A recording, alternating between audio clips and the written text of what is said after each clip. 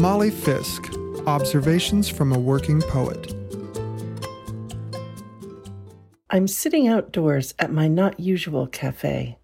Someone behind me has begun playing an acoustic guitar, but I haven't turned around yet to look. I'm assuming, for no reason except usually it's guys who do this, that it's a guy.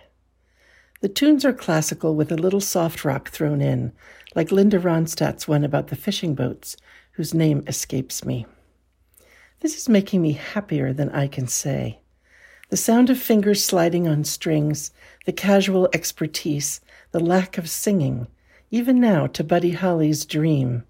I feel as though I'm in a dream of my own. Some poet friends are in Italy right now and posted that walking home from dinner, they'd come across a string quartet playing Pachelbel's Canon in front of the Uffizi Gallery.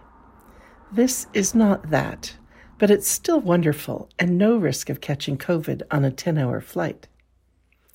I keep trying to teach myself that we get what we get, and if I slow down enough to notice what I'm getting, it often is lovely. But like many of you, I'm a slow learner.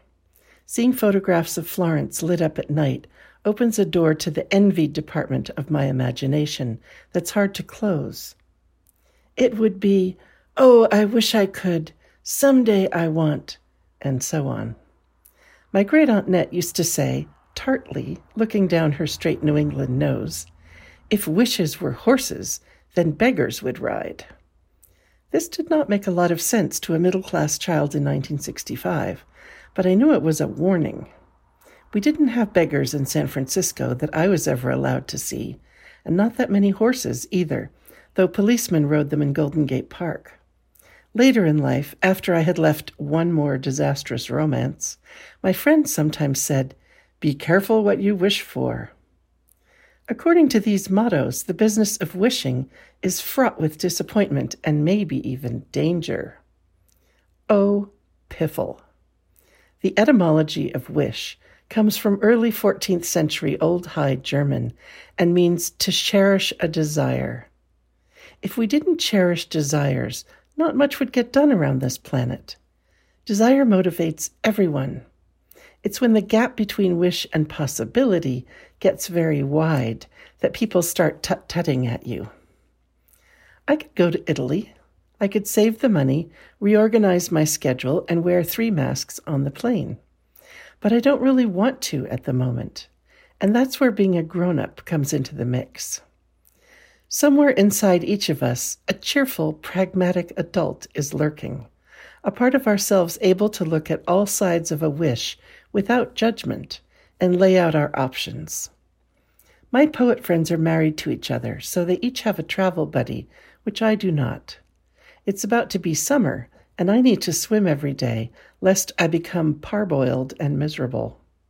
Are there lakes near Florence? I have no idea.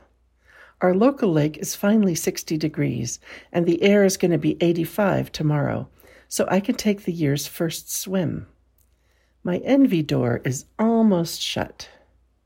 I'd like to tell you the guitarist is now playing Cherish by the Association, which would make a good ending, but would be completely false. He just left.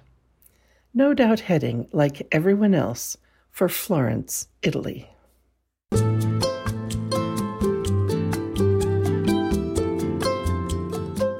Award-winning poet Molly Fisk writes, coaches, and teaches writing in California's Sierra Nevada foothills. You can reach her at mollyfisk.com. This program is produced at the studios of KVMR-FM, Nevada City, California. Funding is provided by Harmony Books of downtown Nevada City and KVMR with support from the Corporation for Public Broadcasting.